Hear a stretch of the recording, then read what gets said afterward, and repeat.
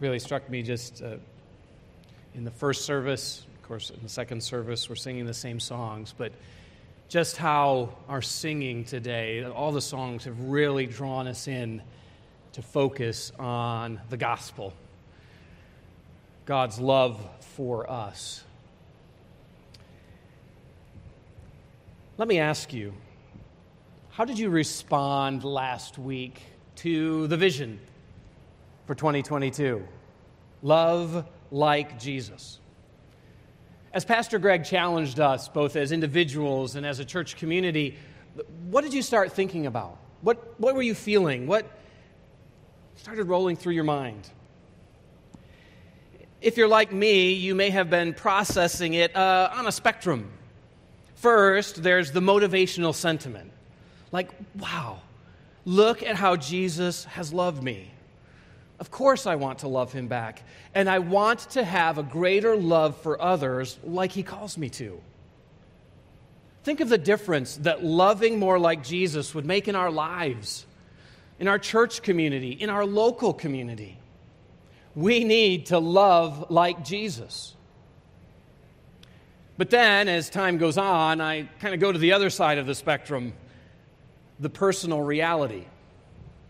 Thoughts start crossing my mind like, I haven't done so great with that before. I've wanted to be more like Jesus in my attitudes and actions, but I've come up short so many times. Interacting with strangers, interacting with my church family here, interacting with my wife and kids. How could I ever go to the extent of his love anyway? I mean, he's God.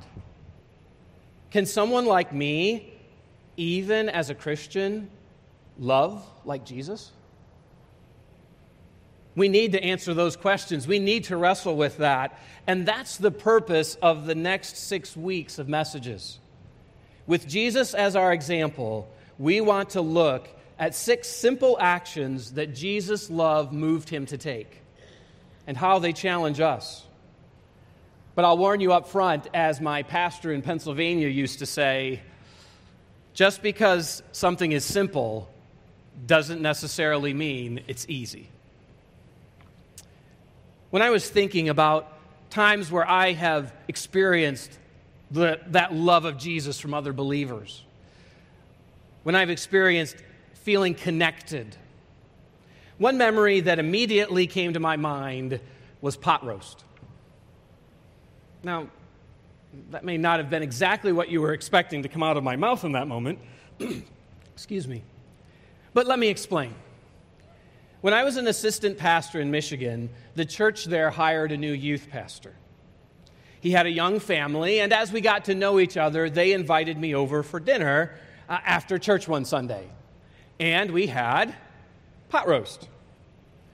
They took it upon themselves, even with little kids, to invite a single, just out of college, young adult to share a meal with them. They took the first step, even though they didn't have to. And it made a huge impact on my life. Not because there was some issue that I was trying to work through, but simply seeing a godly couple seeking to be godly parents in the craziness of real life as a young family. Over the 2 years or so that we worked together, they would do that every couple months. And do you know what we had 80 to 90% of the time when they invited me over? Pot roast. And it wasn't planned. Sometimes it was a last minute right after church, oh, let's invite Dave to come over, not even thinking about what they had for lunch that day. I don't know what it was about pot roast that made them think of me, but pot roast was one connection that God used to help me grow as a disciple of Jesus.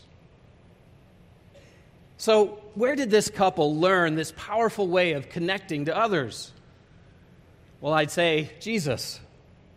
Jesus was a master at taking the first step toward others, because that is where connection takes place and life change can start.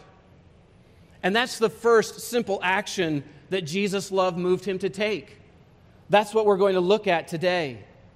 Jesus' love caused him to take the first step toward others. We see this love, this characteristic of Jesus throughout the Gospels.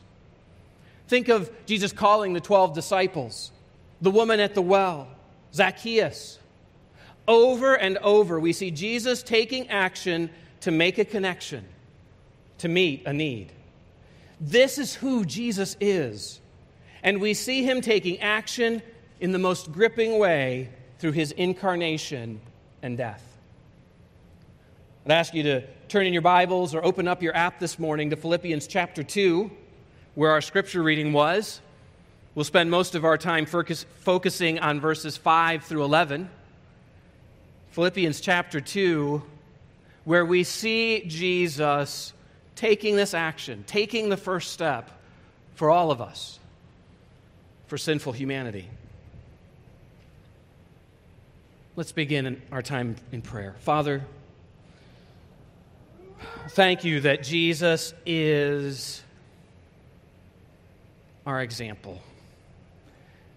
Thank you that he took the first step toward us, because we would never and never have been able to take a step toward you. Thank you for making a way that we could be made right to you. And thank you that it shows us how we can take steps toward others. Lord, help us to see Jesus this morning, I pray, please, in Jesus' name. Amen. As we come to what may be a familiar passage, let me caution that we don't forget the overall context that it is in. This is certainly a theologically rich passage, but God did not have Paul write it here to reveal theological tidbits. The Philippians were facing persecution from outside of their church community, and they were also struggling with significant disunity within their church community. How would such a group of believers not implode under the pressure? God's answer? Adopt Jesus' attitude in his incarnation and death. And that's where we find Jesus taking that first step for our salvation. Notice Philippians chapter 2, verse 5. He says, "Let this mind be in you, which was also in Christ Jesus." Right here, it starts out with a command. Let this mind be in you.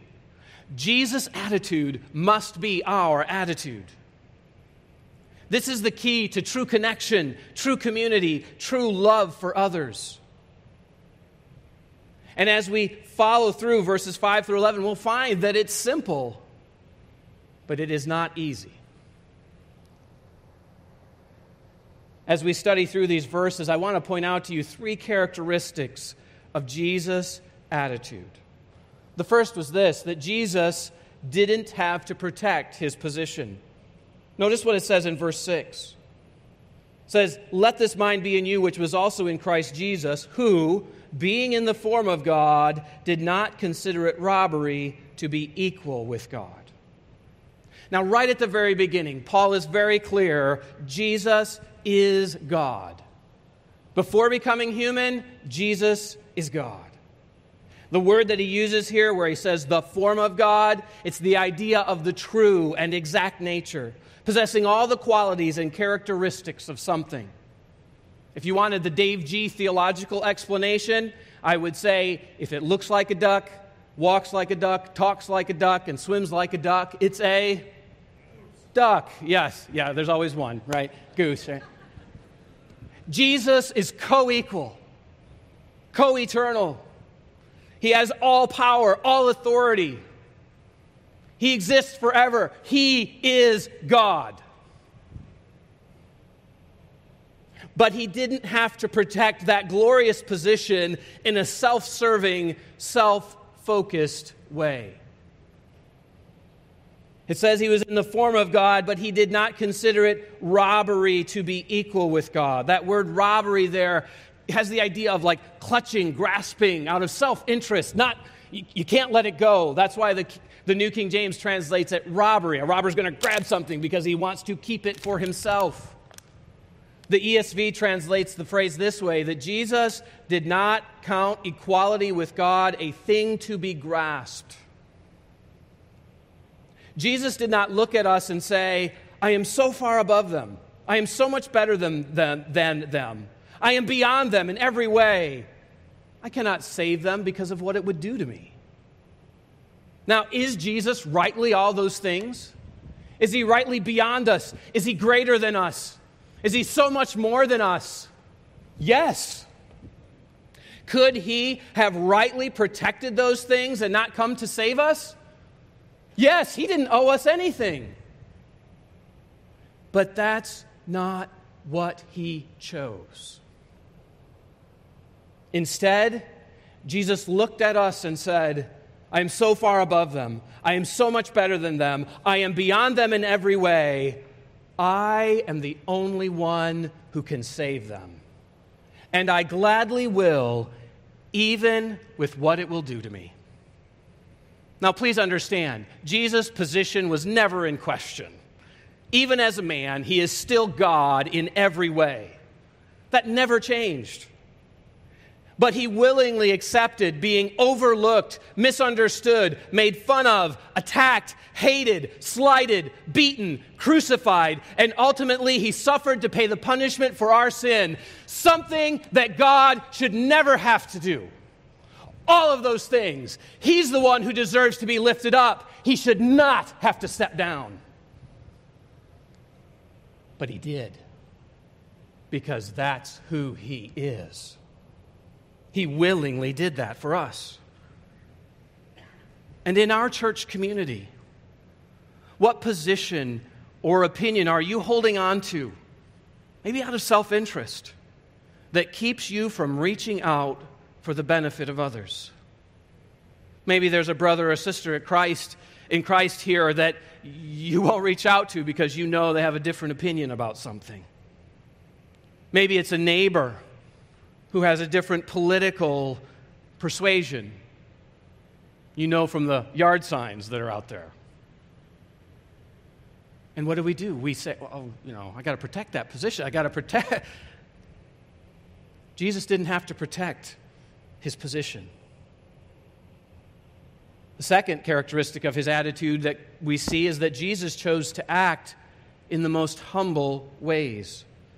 Notice verse 7, it says, but he made himself of no reputation, taking the form of a bondservant and coming in the likeness of men. That first act was he became human. Now pause just a moment and try to wrap your mind around what it must be like to be God. Now, probably if you try to do that, your brain starts hurting. It's kind of frying it's like, there's no way that I can wrap my mind around it. But then compare that to what it is like to be human. To go from being dependent on no one to entrusting yourself to a young couple named Mary and Joseph. From being revered by all in heaven to being overlooked by most on earth. From never being tired to taking a nap in the back of a boat because you're exhausted. I certainly don't understand how all of that works while he's still 100% God. But Paul's point here is not to explain the theological mysteries that go into that. His point is to help us grasp the humble action that Jesus' love moved him to take. Jesus, what does it say? Made himself of no reputation. The idea there is he made himself a nobody. He had all the glory. He had all the attributes, but he didn't have to make for sure all of you did. All those around him did. He still had them, but he made himself a nobody. He went from everything to nothing willingly. What does that look like? It says that he took on the form of a bondservant. The word form here comes from the same Greek word as verse 6, where Paul says that Jesus was in the form of God. In the same way that Jesus is truly God, he became a true servant of others. He wasn't putting on a show It wasn't just something he had to do. No, he truly became a servant for us. And this involved becoming human.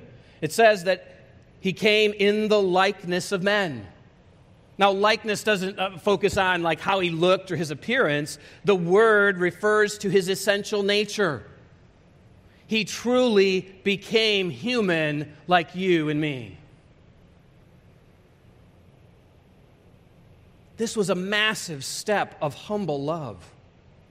I tried to think about like what example would help us wrap our minds around this, and I'd have to say I didn't come up with a really good one.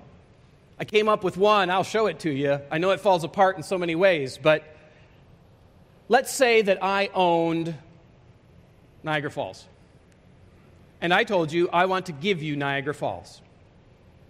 Which would you choose? This? Or this? This? With all of the glory, majesty, power. It's awesome, right? Or something that you would put on a shelf and probably forget to dust for 2 years. Which would you choose? Jesus chose to become human. And then he chose to die. Notice verse 8. And being found in appearance as a man, he humbled himself and became obedient to the point of death, even the death of the cross. I mean, wasn't becoming human enough? What a step! No, it wasn't. Because of our need, our sin. Becoming human wasn't enough to save us. It starts out right there in verse 8. He was found in appearance as a man. Again, not focusing on looks. It's focusing on the fact that he truly possessed everything that makes someone human. He could be our substitute because he is one of us. And once Jesus had taken the lovingly humble step to become human, he took another unfathomable step of loving humility, and he accepted death. The one who is life died in your place, died in my place because of your sin and my sin. And he accepted the lowest, most humiliating death for that time. Death on a cross. Thielman notes in his commentary on Philippians that in the Roman Empire, crucifixion was commonly used for slaves. It was rarely used on Roman citizens. To the Philippians, Philippi being a Roman colony, death on a cross would have been seen as even lower than being a slave. So not only does he willingly take the lowest position, he takes a step below that.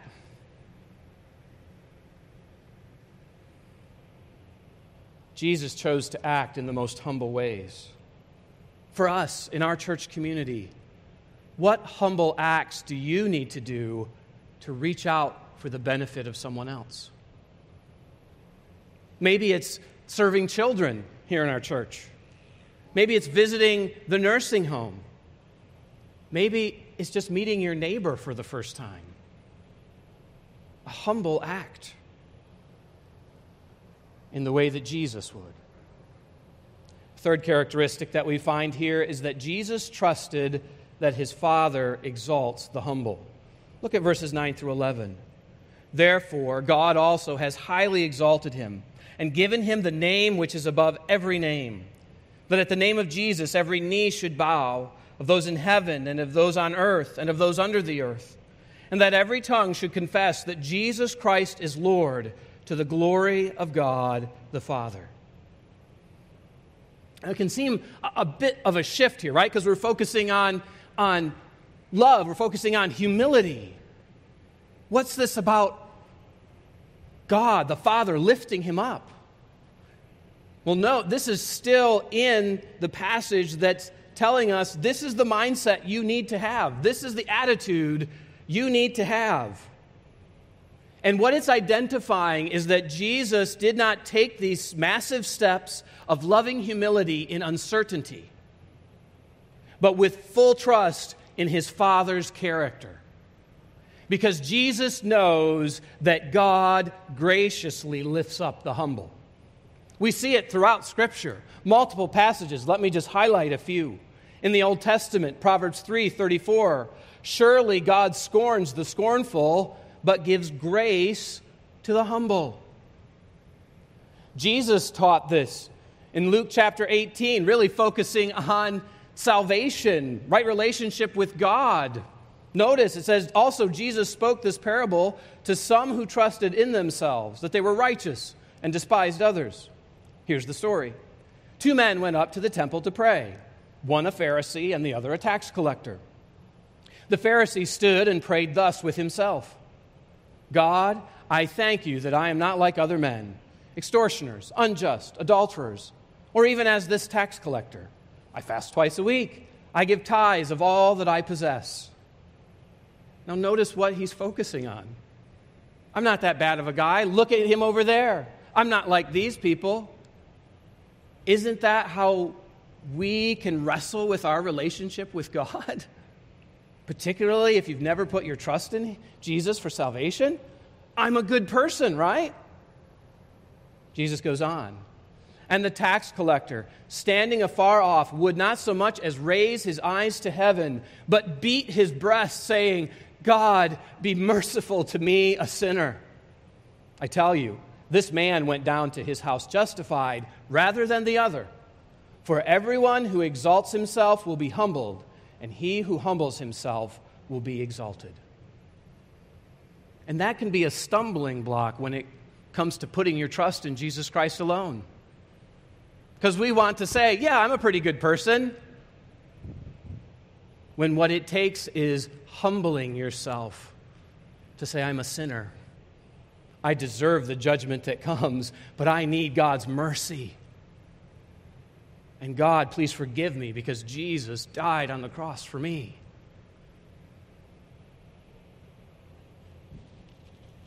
Not only did Jesus teach this, but we also see that it was key to church community. 1 Peter 5:5-6 says, likewise, you younger people, submit yourselves to the elders. Yes, all of you be submissive to one another and be clothed with humility. For God resists the proud, but gives grace to the humble. Therefore, humble yourselves under the mighty hand of God, that he may exalt you in due time. It even impacts how we as believers approach suffering. 1 Peter 4. Therefore, let those who suffer according to the will of God commit their souls to him in doing good, as to a faithful Creator. Jesus lived this trust when he became human and died for us. Notice in 1 Peter 2, it says, for to this you were called, because Christ also suffered for us, leaving us an example, that you should follow his steps, who committed no sin, nor was deceit found in his mouth, who, when he was reviled, did not revile in return. When he suffered, he did not threaten, but committed himself to him who judges righteously.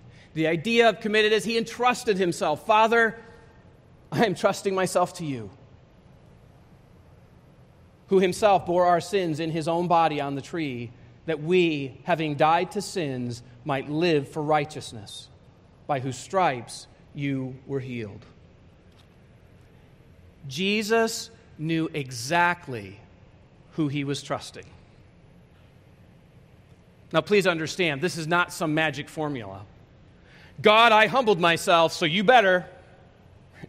That is never what Jesus did. That's called manipulation, not real trust. So I kind of tried to put it in my own words. So this is a David G-ism. This trust is doing what God calls you to, believing that God's got your back, but not telling God how He has to have your back. It's doing what God calls you to, believing that God's got your back. He lifts up the humble, but not telling God how He has to have your back. For our church, for us, when it comes to taking a step toward others that requires making yourself vulnerable, we can easily forget this about God. And when we forget that we can trust Him to lift up those humble acts, those times where we're not seeking to protect ourselves, when we forget that, it makes simple, hard actions intimidating and exhausting. Because now I'm trying to protect my back, and I'm not free to love like Jesus. Think about it. What if Pastor Dan came up to you and said, "Hey, you're helping out in Teen Life this Wednesday"? Well, teens are scary. Yeah, guess what? Adults are scary too. But teens are scary, and I would want them to, think the best of me, and I would want them to be impressed. I want them to think I'm cool. Do they even use the word cool anymore? I don't know. I'm being lighthearted there, right? But I've been in those situations, and what do? I'm starting to try to protect myself. Right? I'm trying to protect what others think of me, and I'm not free to love like Jesus. How about welcoming newcomers to your Bible study or life group, truly making them feel welcome and a part, that you want them there? Well, but what if I find out that they're different than me, or that they have a different opinion about something than I do? Then what are we doing? We're not looking to humbly serve. We're trying to protect our opinions. How about getting to know your lesbian neighbors? Stay away from that. How would I even start?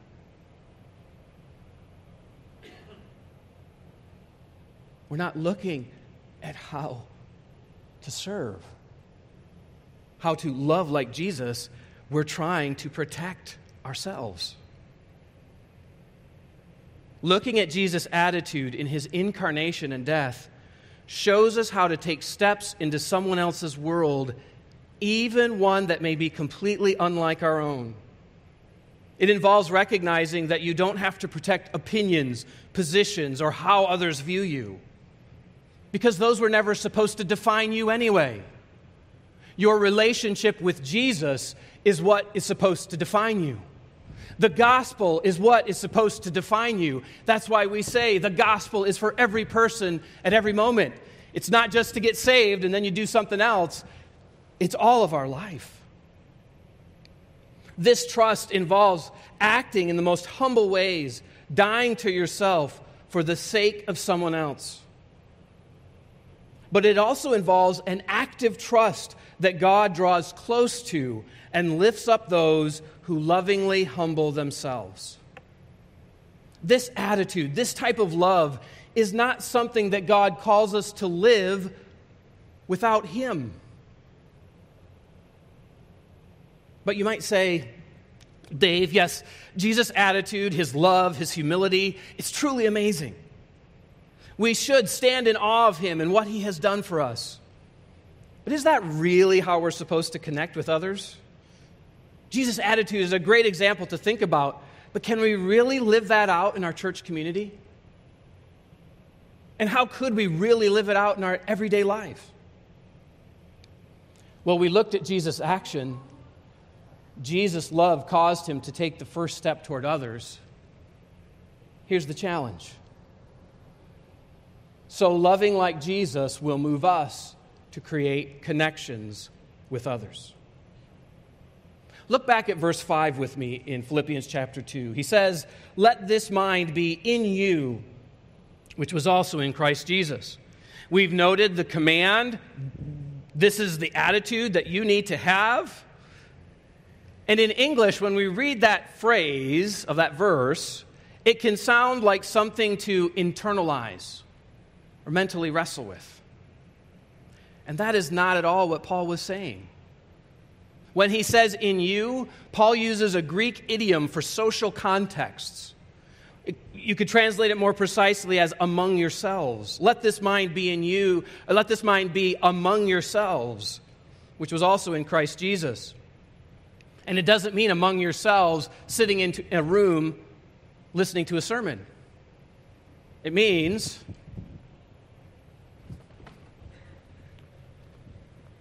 among yourselves. Glad you got back safe, brother. Among yourselves. Good to see you this morning. Ethan, among yourselves. All right? Rick, among yourselves. Brother, among yourselves. While you are together, interacting with each other, living life together. This is the mindset you need. Because look at the context, verses 1 through 4. Therefore, if there is any consolation in Christ, if any comfort of love, if any fellowship of the Spirit, if any affection and mercy, fulfill my joy by being like-minded, having the same love, being of one accord, of one mind. Let nothing be done through selfish ambition or conceit, but in lowliness of mind let each esteem others better than himself. Let each of you look out not only for his own interests, but also for the interests of others. Now, as you follow the flow of Philippians, at the end of chapter 1, Paul is exhorting the Philippian believers to endurance and unity in the face of suffering and attack from outside their church community. When he gets to chapter 2, verse 1, and he says, if there's any consolation in Christ, if any comfort of love, he's not asking the question like, do these things exist in a body of believers? Because the Philippians have been experiencing it. They've been experiencing attacks from outside, and they've been finding encouragement from each other, encouragement from the Lord. They've been encouraged as they've reflected on God's word, as another believer reminded them of something of God's word, as another believer helped them. He's using this in a rhetorical way to stir up the memories. They're saying, yes, absolutely, I have experienced this. This is true. And these are great joys, but there's more to grow in. Notice what he says in verse 2. Fulfill my joy by being like-minded. Fulfill my joy is a command. It's the command that actually governs verses 1 through 4. Verses 3 and 4 can look like commands, but that's not the command. Fulfill my joy by being like-minded. What is this like-mindedness? Look up at chapter 1, verse 27. It says, only let your conduct be worthy of the gospel of Christ, so that whether I come and see you or am absent, I may hear of your affairs, that you stand fast in one spirit, with one mind, striving together for the faith of the gospel. This is being focused, being united in focus on the gospel. What does that look like? How does he go on in verse 2? Being like-minded, having the same love. Love like Jesus. As a believer, you have experienced the love of Jesus for you. Now have it toward others. It looks like connecting to others. What does he say? With one accord, working together for the sake of the gospel. We say our mission is make and mature disciples, working together. Outside attacks can be dangerous for a church community. But just as dangerous are those divided self-interests from within. And that's where Paul is drawing them in verses 3 and 4. He's unpacking what maturing means. He says, verse 3, let nothing be done through selfish ambition. That's the idea of putting oneself forward, having a partisan spirit. Here's one that we'll understand in New Hampshire, electioneering. It's what you say to others to get people on your side, to get a following. Well, these people agree with me about this issue. These people, and this is what I think, and so you want to help me, right? It's creating that partisanship. He says, do nothing out of that. Or, what do they say? Conceit. This is empty pride. groundless self-esteem. It's what you tell yourself. Well, I know better about them than that situation. I've studied that more. They don't know what they're talking about. It's building yourself up in your own mind. And he says, do nothing from that, but let each esteem others better than themselves in a lowliness of mind. Well, what does that look like? Jesus, verses 5 through 11. It's that when you're in an issue, it's taking the time and saying, am I valuing this person? Is my position or opinion more important than hers biblically? Do I really want to understand what he's saying, or am I just trying to tell him what I think? What makes this issue so important to her? That's lowliness of mind. It's esteeming others. And then he says to look out not only for your own interests, but the interests of others. Well, what do those type of actions look like? We know. Jesus, verses 5 through 11. I tried to come up with some ways, like how could I make this memorable so that when we're in the moment, when there's that issue and I'm tempted toward partisanship or self-building up in my own mind, how can we remember that? To stop and think of the interests of others. And I realized that God had already given us that in verse 4. It says, let each of you look out not only for his own interests, but also for the interests of others. With the same importance that it grips you with, consider that importance for others, for the other person. So how does that work? Let me give you some examples. I wish someone would invite me over to get to know them. Ding! There's an opportunity. There's probably someone that I could invite over. Someone who's looking for that, who needs that connection. I wish someone would call me and pray with me. Ding! Maybe I should grab the directory and give that person a call. Why doesn't someone get the nursery staffed for both services? Ding! Maybe there's some people I can serve. No one has really talked to me this morning at church. Ding! Let me look down the row and see who's there. Why didn't they play a song that I liked today? Ding!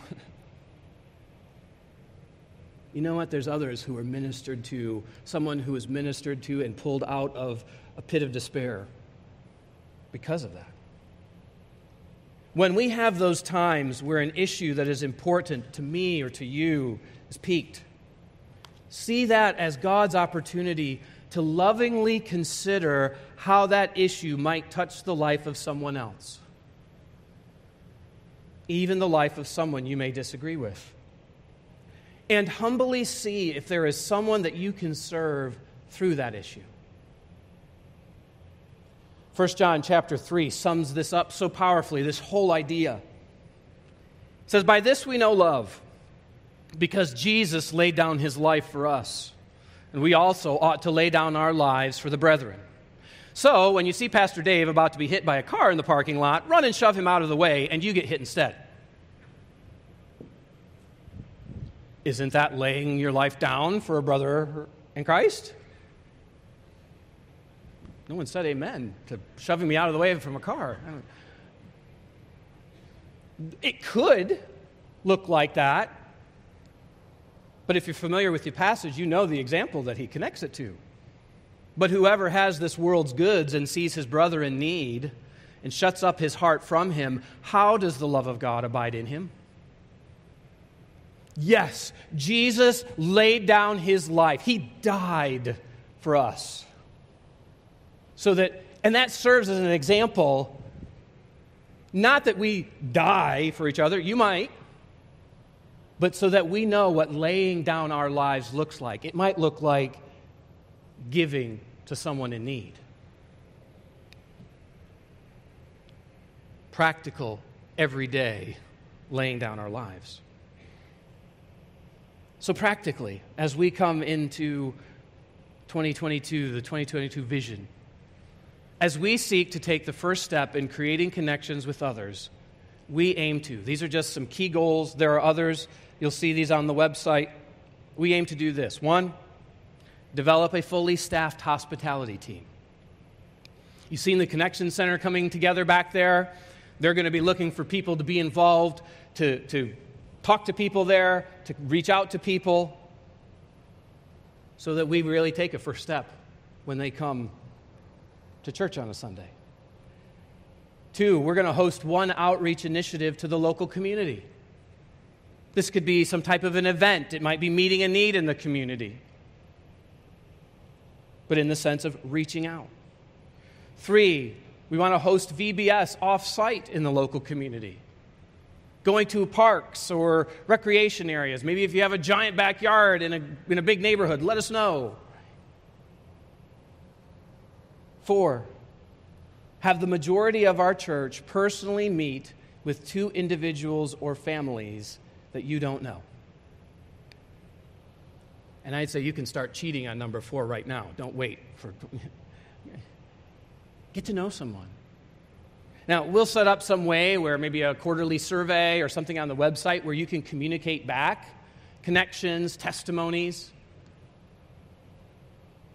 But taking steps, the first step to make a connection. We've seen Jesus' action. His love caused him to take the first step toward others. So, loving like Jesus will move us to create connections with others. Let's pray. Father, thank you for the example of Jesus. We can see what true love looks like, what true humility looks like, what true trust looks like in you. Thank you that this type of love is not something where you say, yep, go do it, let me know how it goes. No, you want us to walk with you in these steps. You want us to remember that you lift up the humble. And when we trust you for that, it frees us to love like Jesus. Help us as a church, as individuals,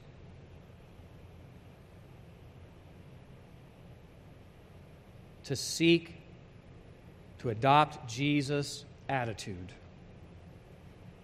into our interactions with each other, to our interactions with our local community, in our interactions with those who annoy us.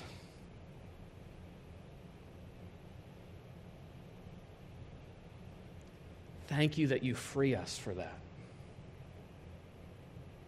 We need your help to do it. In Jesus' name, amen.